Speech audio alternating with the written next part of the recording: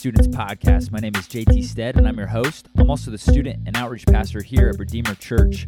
And what you're about to listen to was a sermon that was preached at our Wednesday night gathering from 6:30 to 8:30 with our students.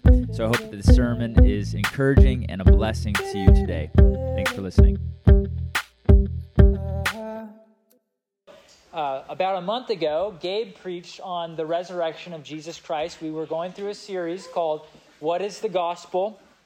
Right? And the last point talked about Jesus rising from the dead. But the question is when we look at the good news that God created and owns all things, right? That God gave us his law and he expects perfection of us to obey his law. We have failed. We have not obeyed, right? We've broken the 10 Commandments. Therefore, we deserve punishment, which is hell. It's the fourth point. All fall short of the glory of God, and the wages of sin is death. We deserve eternal punishment for our sin. But God, in his grace, sent his son Jesus Christ to be the perfect substitute, right? And a substitute, if you think about it, anyone play sports in here?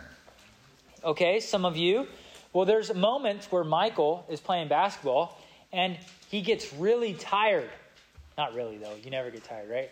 He gets really tired and he's like, I need a new, fresh set of legs out here. Someone that can take my place, right? Who can fulfill my position and do a better job. Well, in a much greater way, right? We were sinners before God, destined to hell. But Jesus substituted, took our place. He lived a perfect life for us. And he died on the cross, taking the penalty of our sin, which was eternal wrath, right? Jesus, did you know that Jesus bore in his body the full wrath of God that you deserve? The eternity of hell that you deserve was poured out on Jesus in 3 hours. He took that for you. He substituted himself for you. So if he took our punishment, what happens to us? Well, for those who repent and believe, they will receive the righteousness, the good works of Jesus Christ applied to their account, so that when God sees you, when you stand before him, he doesn't see your filthy works. He sees Jesus' good works in your account, right? And Jesus, we know this to be true, all of this to be true, because Jesus rose again from the dead. Not just privately, but publicly. Multiple people, over 500 people, eyewitnessed Jesus rise from the dead. And their testimony has now been passed down into these words. And so because Jesus Christ is risen from the dead, we can have comfort and assurance and certainty that what God has written down in his word is true. But the question is this. That's all good news, JT. That's great news. Every sinner needs to hear that good news. But how does that good news become mine? How does the good news then, if you know it in your head, become applied to you? How can you know? How do you receive eternal life? If you know it, you know these truths. I just listed out those. How can you be a part of that? Right? Because one thing to know, it's another thing to have, right? How do we receive and enter into that? How does this good news become good news for me and for you? And the answer is, there's two answers, and we're going to look at them the next 2 weeks. This week, we're going to be looking at the first answer, which is by faith. By faith. Saving faith is the means by which the good news becomes ours. We are saved not by works, but by grace through faith. And Jesus says this in Mark chapter 1, right when he begins his ministry, and this is one of our key texts that you should memorize. Mark chapter 1, Jesus' first sermon is this. He says, the time is pregnant. He uses the word fulfilled. But the idea is like a woman who's about to give birth, right? The time is fulfilled. You guys are laughing. The kingdom is at hand. It's about to come. It's about to be birthed out. It's about to happen. I'm using an illustration, right? The kingdom, the time is fulfilled. The kingdom of God is at hand. Therefore, repent and believe the gospel. So next week we're going to look at repent. This week we're going to look at what it means to believe. What is true saving faith? The main point is that the gospel calls us to believe in Jesus Christ for our salvation. But how can you know that you've been saved? Faith and repentance. Those are the two fruits. How do you know a tree is alive? An apple tree? Lila, if you got an apple tree in your backyard, how do you know it's alive? It's producing fruit, right? And then you get to eat the apple, and hopefully there's no worm in there. So that'd be really disgusting. The way that we know people are saved is by whether or not they have bore the fruit of faith and repentance. So what is faith? What is faith? Actually, we got three points tonight.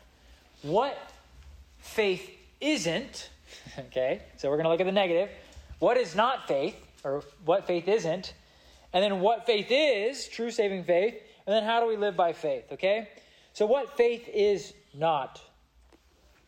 Let me give you a negative illustration. If you were to ask your friends, what is faith? What does it mean to have faith? What would they say? I think many Christians, or many people, even in the church or outside of the church for sure, they would say that having faith is like taking a blind leap into the dark. It's like you're on a cliff and you're like, I think it's true. I just got to have faith and jump. And then you smacked at the bottom of the cliff, right? Right?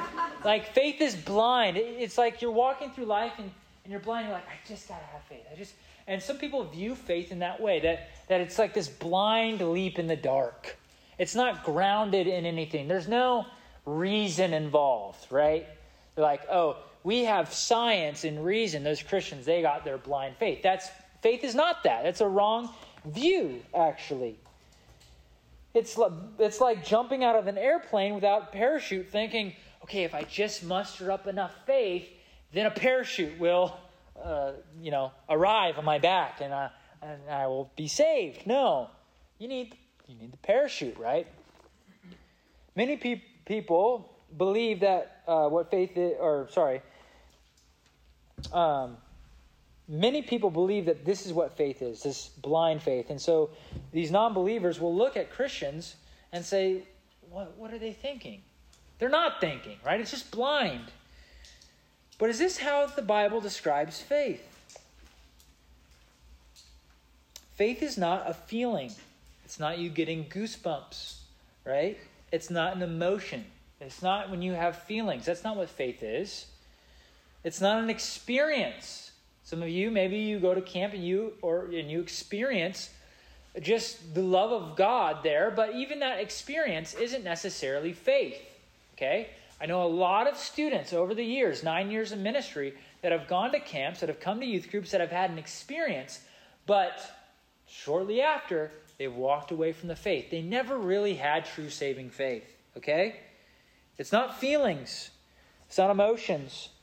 And it's not our works. Faith is not a work. It's not something we do in terms of, it's not our faithfulness, right? So when the Bible says, Jesus says, the time is fulfilled, the kingdom is at hand, repent and believe. What is belief? What is then true saving belief? I have an acronym for you. You guys know what an acronym is, right? Okay, you guys are smart. CAT with a K. So, what faith is? Cat. Picture a feline, a Garfield. I'm just kidding. That's not what faith is, right? That's a cat.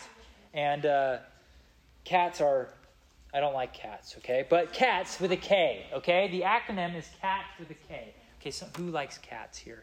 Okay, I had one really bad experience at my wife's house when we were dating. Her cat peed on my pillow. And I didn't know it until I went to bed, okay? Yeah, the stench burned my nose hairs. It was terrible, okay? Cat with a K. What is faith? Here's the acronym. First, faith is knowledge, all right? You got to have some knowledge of something. And so when we talk about faith, having saving faith, it's a knowledge of what Jesus Christ has done for us. I just explained it to you.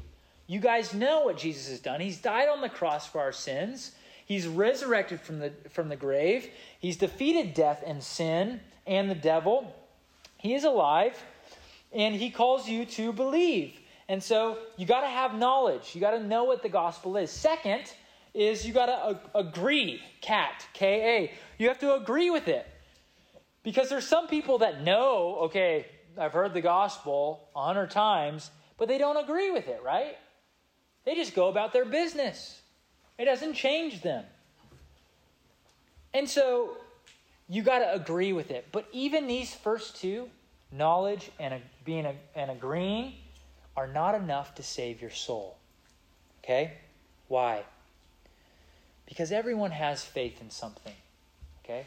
Everyone believes. Even the atheists put their faith, their trust in some sort of knowledge, right, that they agree with. And the content, right? Mormons put their faith in Joseph Smith's writings. Muslims put their faith in Muhammad's writings, in the Quran. Non-religious people, they put their faith, they rely on money, on happiness, on drugs, themselves, popularity, their friends. And they rely on the world to find and give them satisfaction. See, everyone has faith. Everyone believes in something, which brings up the question, why isn't everyone saved? Because even the terrorists, if you think of the terrorists that flew planes into 9/11, they had a faith, right? They believed in a God. And they were sincere, right? They believed this false truth so much so that they were willing to die for it. But it wasn't the right faith, right? It was knowledge and agreeing to something that was not true. There's a verse in James 2:19 that talks about even the demons believe. If you think about it, demons and Satan, they have a really good theology. What that means is even Satan understands the gospel. He knows it. He knows the truth about Jesus. He knows who Jesus is. He may agree with it, but he doesn't truly believe it, right? So there's a type of belief that is not saving belief. Think of Judas. You guys know Judas, one of the 12 disciples? He looked like a Christian. He looked like he believed. He preached with the other disciples. He ate with Jesus. People thought that he was saved, but he wasn't. And so people could have this they could have this outward appearance like they truly are Christians. They may agree with the truth of the gospel. They may know it. They may be able to recite it. They may know Bible verses, but they don't have trust, or I would say that's the last one, cat, personal trust. So capped with a P. Personal trust in Jesus Christ to save them, right? Judas didn't believe that. Satan doesn't put his trust in Jesus Christ to save him. He doesn't recognize Jesus as his Savior. He hates him. And so there are people in the church that may have a knowledge about who Jesus is. They may agree to it, but they don't entrust their whole lives to it. They come on Sundays and on Wednesdays, they say yes and amen, but then they go and they live their lives completely as if God does not exist. And maybe that's some of you. So you need personal trust in Jesus Christ, the object of your faith, right? Because what saves us isn't necessarily our faith, but who saves us? Jesus, right? Jesus. So what is faith? Faith is like a rope that attaches us to Jesus, right? So think about it this way. You are walking on a lake that is frozen over, okay? And you're walking and you're thinking, okay, this is great. And you fall in, right? You fall right in. And there is someone on shore, who isn't going to walk out there, right? Who is there to save you, right? They have all the power, they can save you. They have the power to save you. But the way in which you attach yourself to that salvation is through a rope, right? You need a rope. The rope that connects you to the source of salvation. And that's exactly what faith is. The thing is, with the Muslim, are you guys following me? We need a rope, right, that is attached to Jesus, and that's what faith is. Faith is that rope. But the problem with the atheist is that rope is not attached to Jesus, it's attached to themselves. The Muslim attached that rope to Muhammad. The Mormons attach that rope to Joseph Smith. But true saving faith attaches itself to Jesus, who died on the cross for us, right?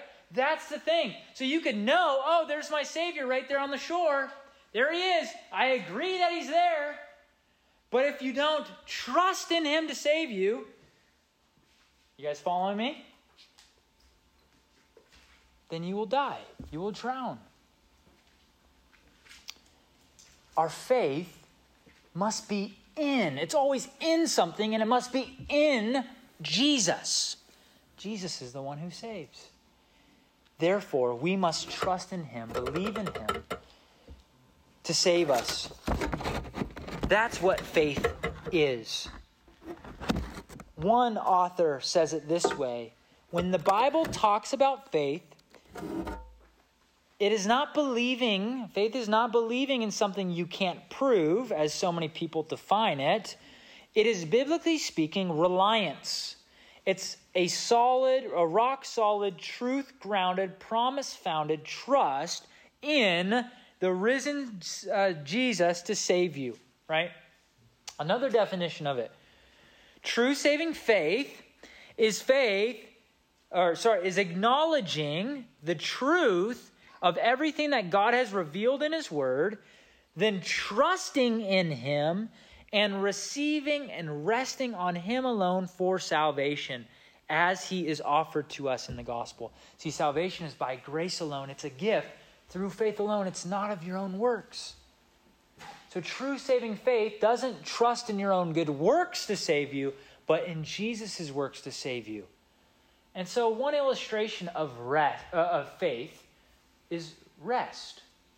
When you go home tonight and you rest on your Tempur-Pedic mattress. Right? I'm sure, maybe some of you are weird, and you sleep with one leg off of the bed, right? Resting on the ground and the other half of your body's on the bed. You don't put your faith, half of yourself on the bed, trusting in Jesus, and the other half in the world. No, you lay on that bed and you rest. Well, in the same way, the way that one receives salvation is by resting our whole life upon the finished work of Jesus Christ. Does that make sense? It's attaching that rope to Jesus. It's not attaching that rope to our good works. When we're drowning, it's not attaching that rope to our parents. We don't attach that rope to, I go to church, and so there's a sign there that says, I go to church. That sign's not going to save you. Jesus is the only one that can save you. And so true saving faith is knowledge about who Jesus is and what he's done. It's agreeing with what he's done for you, and then it's trusting him. Cat. All right? So when your parents ask you, what did Pastor JT teach you? You say, he taught me about cats. Knowledge, agreeance, trust, saving faith, right? Now, some of you think that the Christian life is about believing in Jesus one time, and then you're saved, and then you move on to other things. That is not what the Christian life is about. Did you know that the Christian life is a life lived by faith? We are always called to be believing and trusting in Jesus Christ. Not just the day that we were saved. Hopefully that's tonight for some of you that don't know Jesus, that haven't trusted in him. But we continually believe in him, right, Gabe? We continually put our faith in Jesus, right, Olivia? Every single day when we sin against God, we need to be reminded of the gospel. We need to confess our sins and then believe in the promises. for him. When we go through trials, we need to believe. This is why Paul, in Galatians 2:20, he says, I have been crucified with Christ. It's no longer I who live, but Christ who lives in me. And the life I live in the flesh, as a human on this earth, I live by good works. No. I live by my mom's faith. No. I live by my parents. No. I live by going to church. No. I live by faith in who? The Son of God who loved me and gave himself for me. Paul says that the whole Christian life is a life of trusting in Jesus Christ. Not only now, but forevermore. That's what true saving faith is. And so I need to ask you, have you put your faith in Jesus Christ? And you want to know how you can know that you have? True saving faith always demonstrates itself, shows the evidence of true saving faith. Just like the evidence that Jesus rose from the grave was that the grave was empty, right? The evidence that Lila's apple tree is alive is the fruit. Well, in the same way, the evidence that we have had true saving faith is if our lives have bore fruit. Do we look at God's commands and his words, and do we see in our heart that you have a desire to live for him, to glorify him? And when you fail, you don't rely on your own good works to pick you back up, but you keep trusting Jesus Christ. Student, you must put your faith in Christ. Believe in him, or, I must warn you because I love you, you will be damned to eternal hell. 2 Thessalonians 2:12, therefore God sends them, the wicked, a strong delusion, so that they may believe what is false, in order that all may be condemned who did not believe in the truth, but had pleasure in unrighteousness. See, the wicked love their sin, but true Christians who trust in Jesus Christ, they love what God loves, and they hate their sin. So have you trusted in Jesus Christ? And I pray that you would. It's a free gift. And one of the ways that you can demonstrate faith, one of the ways that you can receive salvation is through prayer. Is by praying and asking God. Because in prayer, you are trusting that he will hear you. And that when you ask God, forgive me, I am a sinner. I want to follow you. Give me salvation by your grace. He will answer. Romans chapter 10. Romans chapter 10. I got to end with this. Verse 9 says this. If you confess with your mouth that Jesus is Lord and believe in your heart, believe in your heart that God raised him from the dead, you will be saved. For with the heart one believes and is justified, and with the mouth one confesses and is saved. And I pray that you would do that even tonight. Father God, thank you so much for this passage. Thank you for these students. I pray that every single one of them would demonstrate true saving faith in their life. God, that they would trust in you alone, Christ alone, nothing else for their salvation. For salvation is only found in Jesus Christ. I pray that the students heard this clearly and that they would put their faith in you. We love you. I ask this in Jesus' name. Amen.